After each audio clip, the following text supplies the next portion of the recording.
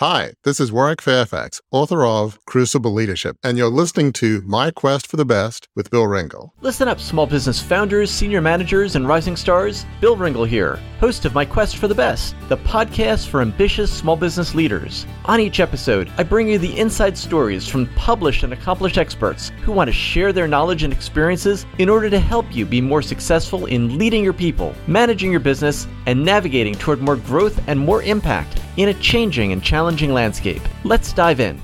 Joining me today is Warwick Fairfax. Warwick is the founder of Crucible Leadership, a philosophical, practical breakthrough in turning business and personal failures into the fuel for igniting a life of significance. Fairfax was only 26 when, as the fifth-generation heir to a media empire bearing his family name, he led and lost a multi-billion-dollar public takeover bid. The company founded by his great-grandfather slipped from family control after 150 years, leaving him to examine not only his shortcomings and losses, but also his life's principles and the lessons he learned from family members who came before him and some of history's greatest leaders. It's by shaping these insights as a leadership advisor that Fairfax has enabled others to learn from what he describes as their own crucible experiences and emerge to lead a life rooted in who they are. Fairfax holds an undergraduate degree in philosophy, politics, and economics from Oxford University and earned his MBA from Harvard Business School. Warwick lives in Annapolis, Maryland with his wife, Gail, and 3 children. He's here to talk about his book, Crucible Leadership: Embrace Your Trials to Lead a Life of Significance. Welcome, Warwick. Well, great to be here, Bill. It's great to have you. Could you just start off and help define what is a leadership crucible? Leaders are leading their companies day in and day out, but they may not necessarily find themselves or recognize the crucible as you've defined it. A crucible is a life-transforming moment. Literally,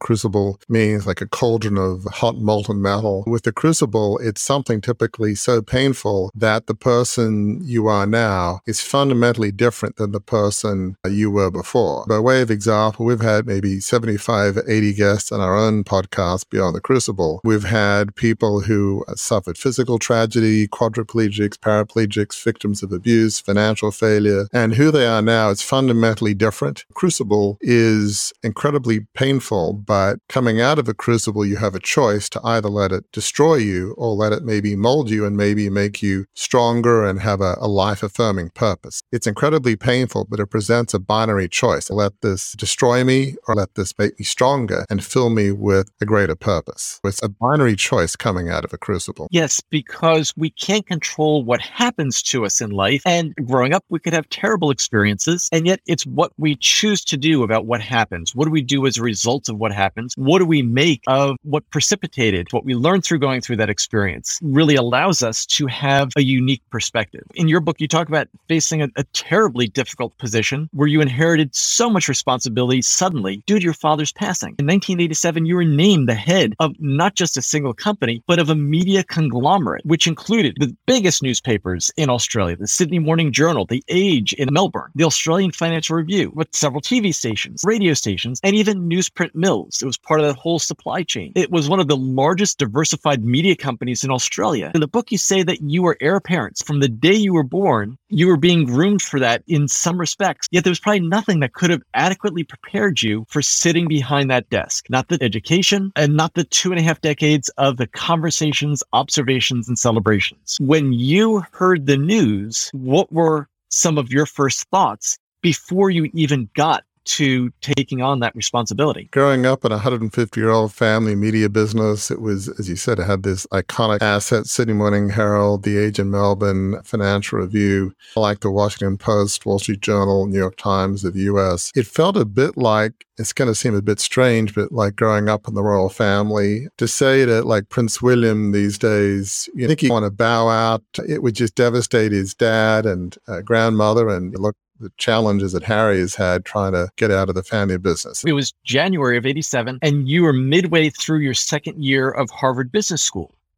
Yes. Were you expecting, was your father in poor health? Was it a complete surprise? What were the circumstances the day you found out that he had passed, and then the implication also became apparent that you would then be stepping into that role? Yeah, he was in his late 80s at the time. I was from his third marriage. He had cancer the last 6 months. Obviously, when you're in your late 80s, you feel like the end may come at some point. My whole life, I had tried to prepare myself for a future role at Oxford like he had and some other relatives, worked on Wall Street, got my MBA at Harvard Business School. None of it was, what do I want to do in life? It was all about, as they say in the US military, duty, honor, country. It was just that sense of, this is my duty. The issue of, do I want to do it, was a completely irrelevant question. When he died, it precipitated some things. There'd been some infighting amongst different family members, which is common, sadly, in family businesses. The market felt the company was in play because about 50% was publicly held. The stock price rocketed up. I and my parents felt the company wasn't being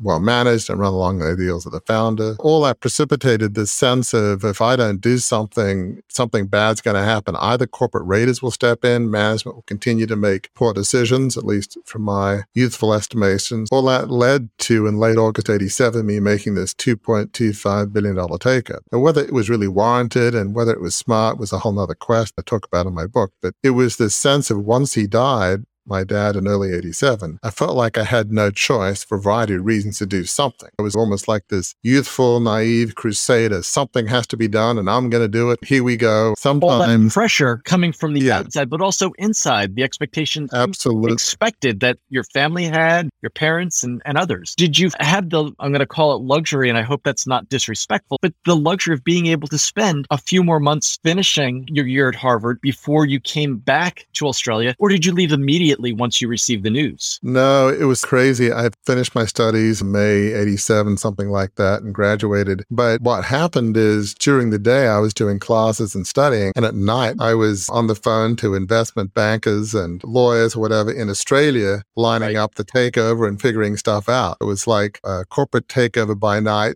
studying by day. It was just the craziest existence during those months. As if you weren't spending long hours and late nights already finishing your second year of Harvard Business School. You had this additional responsibility with the time change. Exactly. Yeah. It's like 14 to 16-hour time difference depending on the time of year with daylight saving. It's a long way. Did you have other brothers or sisters who were advising you? What was the situation where your closest advisors who were back in Australia, were they men in their 50s and 60s who you had very little relationship with, or were they close family members who were encouraging you based upon their perceptions and information they were getting? What was the scenario as you were doing these two more than full-time responsibilities? Did you actually have signature authority as of the day that your father passed? When he died, my mother and I inherited his block of shares, basically 3 blocks of shares adding up to 50%, which led the family to have control of a public company. But yeah, I had an older half-brother in the business from my father's first marriage. I had a cousin who was involved. And so there were different blocks of shares, if you will. No, it felt like there were other family members in the business that maybe shared a different vision than I did of management. That was a part of the issue. Whether their perspective might have been accurate, but I grew up with a different perspective. Basically, what precipitated things was about 11 years before, in 1976, the other major blocks of the family shareholding threw my father out as chairman. They had 2 out of 3 family blocks they could. And that was devastating to him. He was in his mid-70s at the time, in incredible health. I was 15 at the time. I just felt like a righteous man, falsely persecuted. And still to this day, it's hard for me to understand that event. Precipitated different factions within the family. That was a bit of the backdrop to these other family holdings. I was really looking for advice because they're the ones, from my perspective, stabbed my father in the back. You all look at history through your own lens, but that was the lens I looked at it from what they did to my dad 11 years before. Now, that was really fresh in your mind leading up to this whole situation. You really didn't have any family members who you were allied with, who you could trust, and you felt really had the same best interests that you did, or shared your vision the same way. Yeah, there were some other family members who weren't involved in the family business that maybe I could have chatted to, but I just had this, again, a lot of mistakes, obviously, this sense of secretiveness. I had my own advisors, but in large part, I did not choose well. There's a lot of stories to share about what not to do, but here's one classic case that listeners should learn from, anybody that's a business owner, is that we had some merchant bankers, which is Australian speak for investment bankers, and they said, Mark, we've done the numbers and launching a takeover doesn't make sense. I know you're worried about corporate raiders, but the numbers don't add up. If there is a hostile takeover, get together with the family and fend it off. Being young, that wasn't the answer I wanted to hear, so I ignored the sage advice of the esteemed blue chip merchant bankers. I went with these advisors that had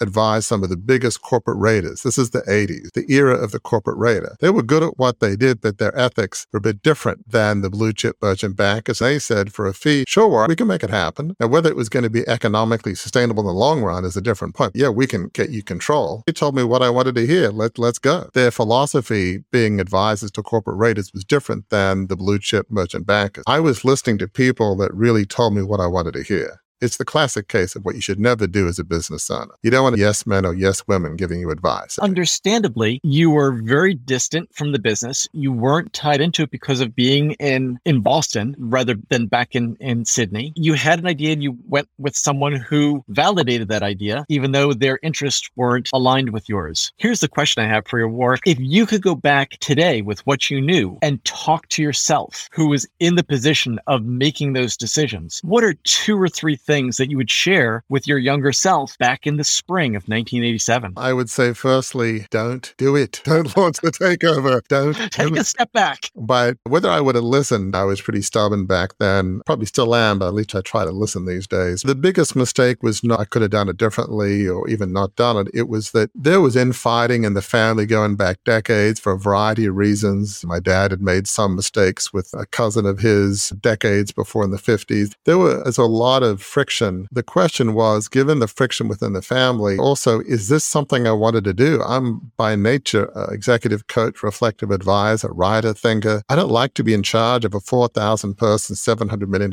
company as it was. I'm not somebody that likes to make 20 decisions before breakfast. I'm like, was this the right decision? Is it going to hurt somebody's feelings? If you're a CEO of a big company, you can't overanalyze everything. You got to do what you think is right, course correct when necessary, but you can't ponder every decision endlessly. It was not my vision. It was a terrible fit. I guess to my younger self, it would be A, don't do it. B, is this really your vision or John Fairfax's vision, your great-grandfather? It's a noble cause, but it's not your cause. Do something else. I don't think I would have listened. I just couldn't have listened. Sometimes you got to go through pain to learn. Sometimes there's no easy way around. So I'm very skeptical that I would have listened, frankly. So that's really interesting. Even with your wisdom today, you don't think you could have convinced yourself to have taken a different path or even to just say, look, I'm going to be a passive shareholder, not an active director in the company. You could have hired somebody. I was just curious if you never even considered that. Yeah, obviously, before I did the takeover, I wasn't in control. Over time, I would have inherited my older half-brother's share. One day, I would have had enough shares to be in a leading position. That would have been decades later. But just to not be in the company, it would feel like I was letting my father down, who felt betrayed 11 years before. I just would have felt like I'm not doing my duty.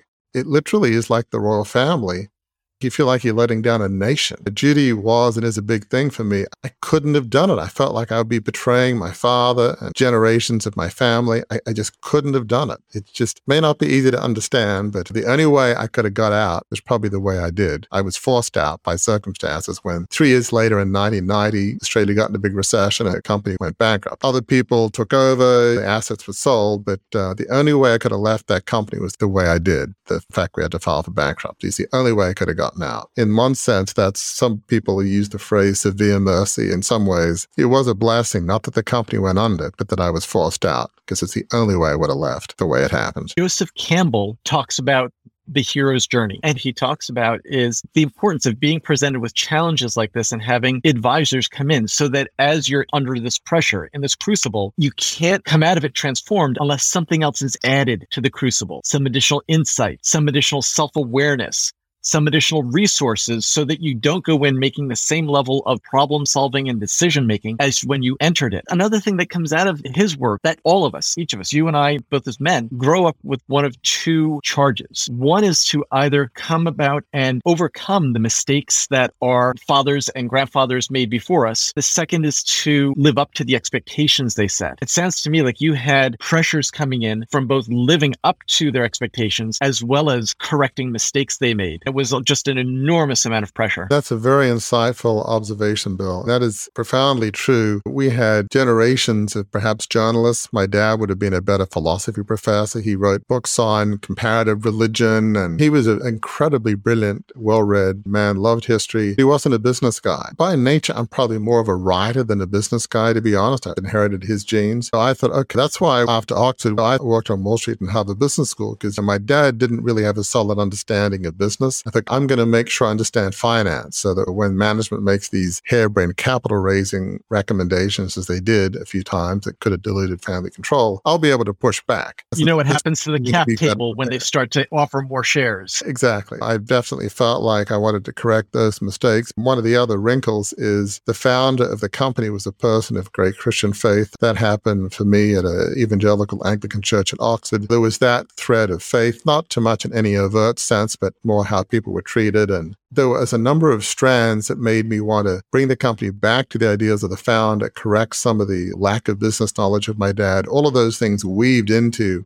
I don't think of myself as a hero, but that the hero's journey, as you put it, those two strands, trying to correct the past as well as live up to that legacy. Not everybody has both, but I think everyone who I've ever spoken with as a coach, as a business leader, as a speaker, I've always found that everyone can relate, especially men, relate to those two, either one, the other, or both. You had both in very large measure, plus all the scrutiny. You and I were talking a little bit about tennis before the interview began, and I've always thought that tennis and sports is one of the hardest, professional sports especially, one of the hardest endeavors along with performing arts, because every mistake you make is written up. It's just magnified and is the subject of discussion and debate. You have people talking about the games the next day, and from radio announcers and commentators to newspaper stories and bloggers. My goodness, now bloggers, everyone has an opinion as to how you should have done it. It's really what I keep coming back to is the poem, "You've got to be the man in the arena." It's not for anyone. Right. It's up to each of us to be that person in the arena who gives us all, at the end of the day, says, that's enough. I've given all that I can, the best that I can. It's not the critic who counts. Yeah, I love that quote by Teddy Roosevelt, "The man in the arena," is quite something. I guess I was certainly in the midst of that. And there was a time in Australia where I could walk in a mall and people would go, "Aren't you Warwick Fairfax? They'd seen me on TV." This is a lot of years ago in the late 80s. There was editorial cartoons done of me, which they're never favorable. There was one of me dressed as a Mongol raider, like young Genghis Fairfax, and his hordes of people that destroyed in a day what took over 100 years to build. There was my least favorite one, which is "How do you start a small business? Give Warwick Fairfax a big one." They were just vicious. The day the company filed for bankruptcy, I was married by then to my wife, who's American. We living in a small house in the suburbs of Sydney with 3 television networks camped on our door, the equivalent of ABC, NBC, CBS, with 3 major networks. It was just crazy. So yes, everything that happened has been written about, and how stupid I was. And a lot of it's true. I was pretty stupid somewhat. It didn't help at all that you had the perspective that some of what the media does as its mandate is you write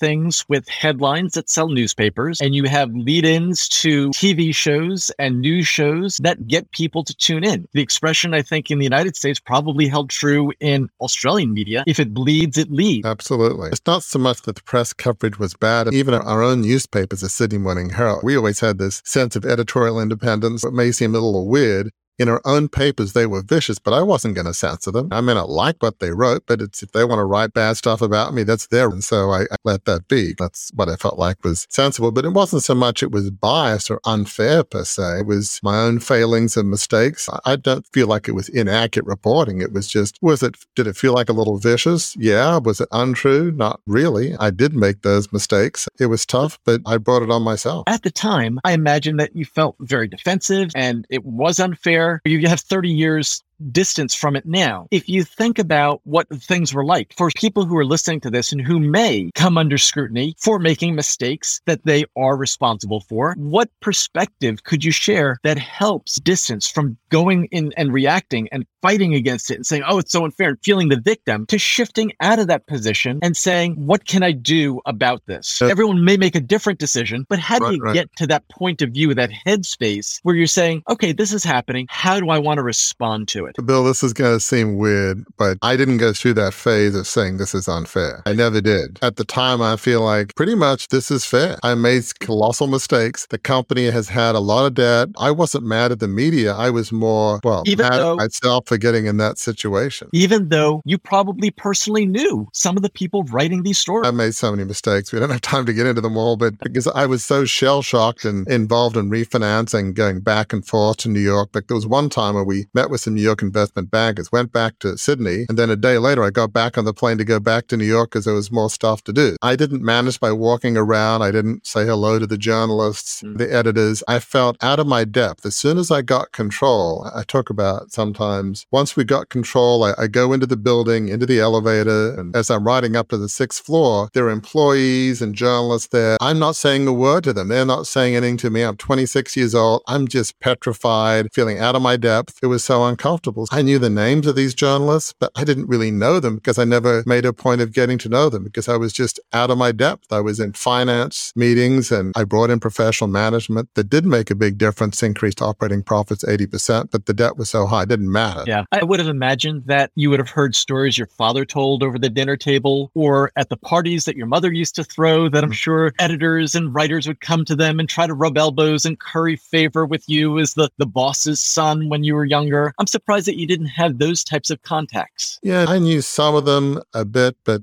our newspapers are a bit different. Politicians could try to curry favor with my dad, but we always believed in doing the right thing. Some media moguls in Australia would write favorable articles about business leaders or politicians because they're a mate. We didn't have that concept. Even if my father might have been good friends of the one prime minister many decades before, actually in World War II, he and his first wife would socialize with him. It was Robert Menzies, probably the most famous long-serving prime minister. At one point in 41, the paper wrote an editorial saying that the Labour leader was the right person to lead the country. Obviously, my dad's friend, the current prime minister, never forgave him and never talked to him for the rest of his life. But I like you personally, but I think the other guy, the Labour Party leader, is better for the country in time of war. It's a tough position to take, especially that Menzies came back into power a few years later. Exactly. Here he was complaining, and throughout like late 40s to early 60s, something like that, he was prime minister, but he never forgave my dad. He felt that was slighted.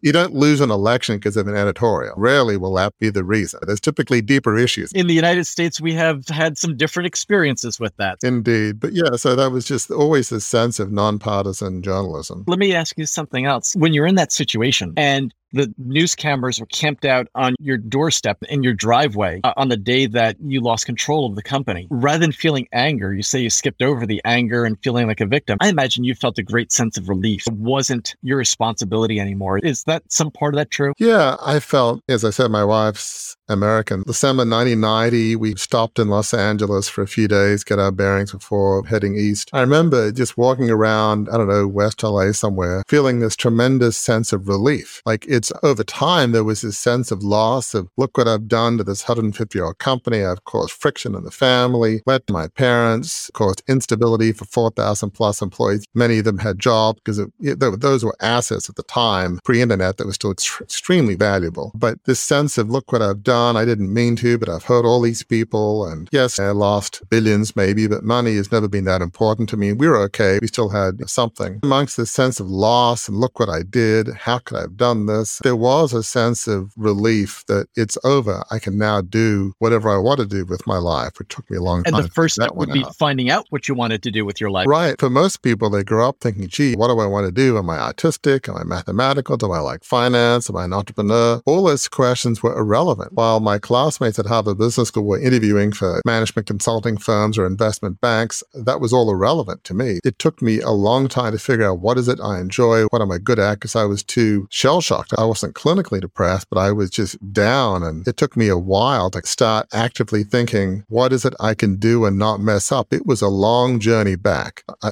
forget you talked about the dark night of the soul, but it was a bit of that sense. It took me a long way back to find something, to find myself. Before we leave the Australian media story for a little bit, let me just ask you, one thing that really fascinated me in reading your book is that you said that you had two principles that were very important to you and that you wanted to restore. One was that you were proud of the balance, as you referred to just earlier, in calling out the decisions and policies of the people who acted in the best interests of the country, as well as the politicians that were making bad decisions. And unlike many media in the United States, that only go after the sensational stories or scandals. You were very proud of the fact that your media companies covered both sides and you offered that balance. You said you praised them where they did well. You saw that it was in alignment with the interests of the community. And the second thing you did is that you said that you wanted to continue the tradition or restore the tradition of being an employer where people wanted to come to work each day. Given that as a backdrop, what's your perspective on the media environment in which you live today in Maryland, in the United States in 2022? Do you see evidence of either or both of those in operation today in the media? That's a good question. Yeah, I'm reminded of the original masthead of the Sydney Morning Herald before even John Fairfax took it over in 1841 is "May Whigs call me Tory and Tory call me Whig," which in modern language means may Liberal call me Conservative, may Conservatives call me Liberal. One could debate, is it still holding that line? It depends how you look at it. But I think increasingly in the US and maybe around the world, the media has become polarized. So you've got your liberal papers and media outlets and your conservative outlets, and people would just go to where they feel their tribe, their calling. Now, I wouldn't say I'm an expert historian on newspapers in the US, but that's the way it used to be back in the time of Abraham Lincoln. I think it was probably the more Republican, and the New York Times, maybe the more Democrat. I don't think it even tried to be nonpartisan. If you were an anti-Lincoln paper, you would just rip him apart. Forget fact. It was just a free-for-all back then. You could say the sense of polarization may be the norm. Maybe we had a few decades where people would at least attempt to try to be nonpartisan. We live in an area where it's very polarized. You just live in your bubble with your liberal friends, your conservative friends, reading your liberal papers and conservative papers and media. And no wonder society's polarized, because all you'll hear is people supporting your own views, which is terrible for the country as is any country. It doesn't matter what your political beliefs are. It's not good for the country to be so polarized. How do you get compromise when there's such polarization? The answer is you don't. I think that's one of the huge things that's lost. From your perspective, what are some of the valuable aspects in a modern society that are lost when it's not that you would have the Tories call you Whigs and the Whigs call you Tories? I don't think conservatives today read the liberal press, and I don't think liberals read the conservative press as much. You don't even get that feedback, or what I would like to call course correction. I think that's one of the things that's lost. From your perspective, just in the last 10 years, what do you see that has been lost in terms of conversations, cross-pollination of ideas, by people becoming more isolated within their ideological bubbles? That's a good question. It's getting worse because, again, for anybody that follows politics, and because I grew up in media, I follow it fairly closely, you have special interest on the left and right in that if a Republican or a Democrat tries to compromise, they'll be primary. They won't be their party's candidate for Senate or Congress or legislature, depending on whether you're looking at the state level or federal. And so the ability of politicians to compromise is tough. Politicians like to get reelected. They like to stay in power. That's what comes with the territory. It makes it hard to compromise. Where's the sensible center, whether it's on economics or social issues? It's hard to get there because if you try, you'll be primary. Now, in other countries, it's in Australia and Britain, it's a little bit different because you don't have primaries. You have party members select who the candidate is. It's not perfect, but you're a tad safer from getting primaried. It's maybe a little easier to compromise. I wouldn't say massively so, maybe a tad. I'm all for democracy, but here you've got the whole primary system and special interests and money in politics. It makes it impossible. People bemoan decades ago there were more liberal Republicans than Nelson Rockefellers of this time, or maybe the more conservative Democrats. And the system is designed these days to not have those sorts of people, unfortunately. I don't think it's good, but I don't know there's any easy solution. I think it's interesting that people today don't like feeling uncomfortable, yet they have no problem using that ostracization and outside criticism to make others uncomfortable in order to change their beliefs or stop expressing them. It's we've lost the ability to have civil conversations when there's a disagreement on issues. Exactly. You should be able to disagree in a civil way without throwing bombs. I think that's true in politics and true of faith. I'm an elder at an evangelical church. I don't think it's helpful when people throw bombs and just say terrible things. I often find, even in areas of faith, I may theologically agree with somebody I might see on TV, but I vehemently disagree with the spirit with which they share those ideas. I think that can be true in politics. And it's just so It's so unhelpful, but it's rare to have those thinking, reasoned people that will listen to both sides. These days, they're viewed as a sellout, either on the Republican or Democratic side, if you even deign to talk to the other side. It's just very sad, and I'd love to be hopeful, but I'd be hard-pressed to think of a reason to be hopeful, because there's a lot of, I understand why we are where we are. Let's get back to your day-to-day work as a leadership coach and advisor. What are some of the issues that people struggle with when they come to you to work with your coaching services? One of the things, it's tangentially related to what you're asking, is while I follow politics, you will not see me comment on social media or anywhere about my own personal political beliefs. And people know I have a faith background, obviously Christian faith, but even there, I'm very careful to say,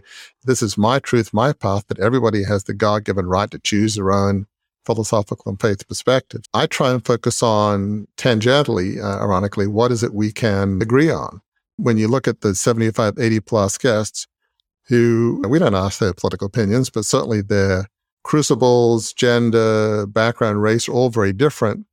Yet what unites them is more than what divides them. The path back from your worst day, irrespective of the crucible, is the same. It's not hiding under the covers after your worst day. It's saying, this was awful. What was done to me was unconscionable. What I did was terrible. Forgiving yourself, forgiving others, not condoning, obviously, that behavior. We make that clear. Learning the lessons of your crucible, finding something you're passionate about that can make the world a better place, helping yourself and others lead a life of significance, which we define as a life on purpose dedicated to serving others. Those building blocks of how to come back from your worst day, it is the same, irrespective of faith, political view, crucible, nationality, gender, race.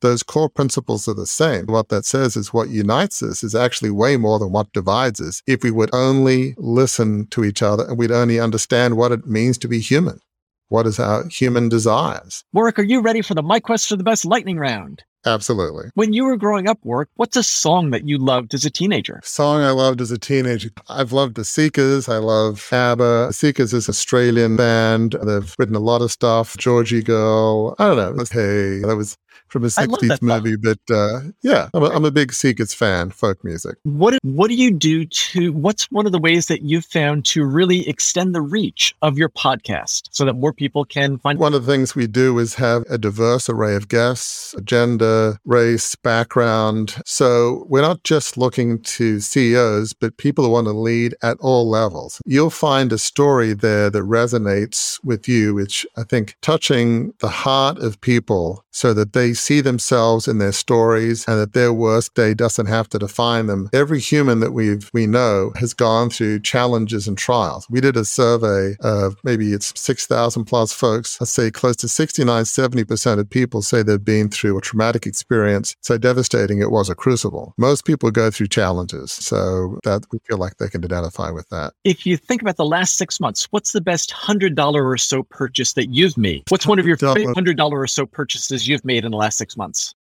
Best $100 purchase. I got myself probably more than 6 months ago, Loom Cube Lite, which is not that expensive, probably a little bit more than that. But I think simple technology can be good. What's a book that you've given the most in the last year that's not one of your own? The one that I refer to most is It's all about how Lincoln brought a cabinet together that where his rivals for the Republican nomination thought he was a complete idiot. But by the end of his term, they felt like he was the greatest president in history. So anytime you can unite people who go in thinking you're a moron and an idiot, and by the end they think you're the greatest person that's ever lived, you've done well. That's a big turnaround. I think the trick is making sure you have enough time to convince them as well. Wow. What is your definition of personal success? You say, I am being successful when, and it's just for you, it's not for anyone else. It's really what we talk about, a life of significance, a life on purpose dedicated to serving others. It's my belief that as humans, we're wired not to be narcissistic and to get joy from our own success.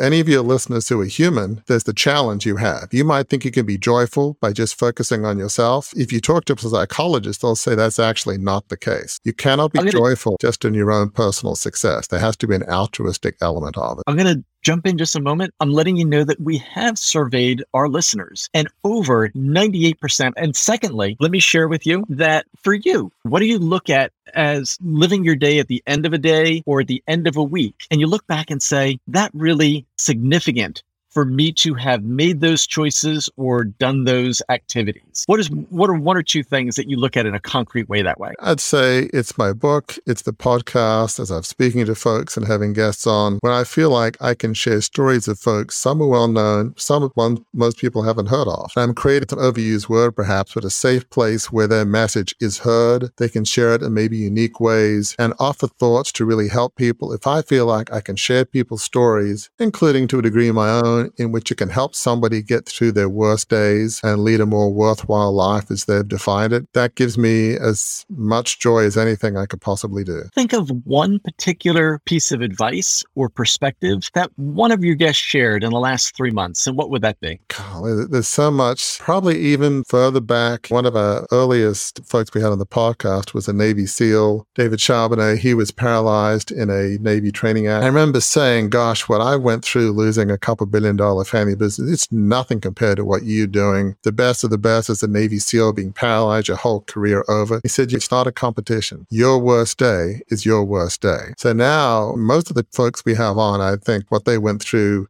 is far worse than me, whether it's losing loved ones, abuse survivors. But now I try not to think that way. Your worst day is your worst day. It's not a competition. Yeah, that's wonderful. I often think that I wouldn't trade.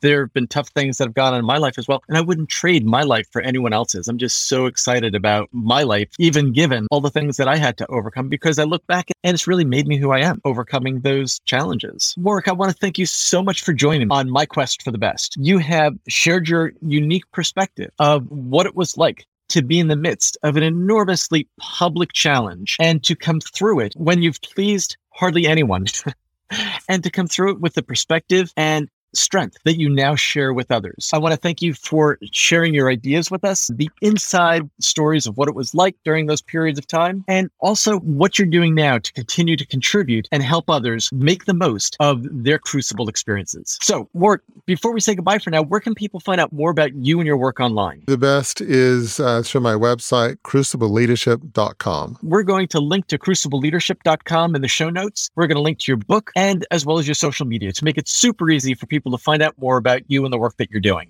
Warwick Fairfax, author of Crucible Leadership, Embrace Your Trials to Lead a Life of Significance. I want to thank you again so much for joining me on My Quest for the Best. Hi, this is Bill, and I hope you've enjoyed this podcast interview on My Quest for the Best. Be sure to subscribe on Apple Podcasts, Google Play, Stitcher, or your favorite app so you never miss an episode full of stories, tips, and insights for the ambitious small business leader.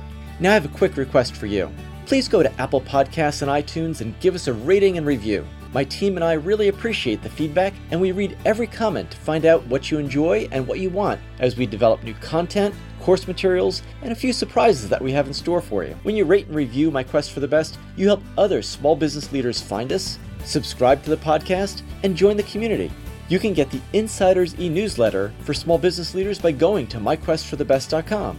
We have chosen a challenging path to make a living and make a difference in the world, and I believe it's important to share top-notch resources with each other, which is why you'll find new episodes from top thought leaders and small business experts on My Quest for the Best each week. Thanks for listening and being part of the community. See you on the next episode.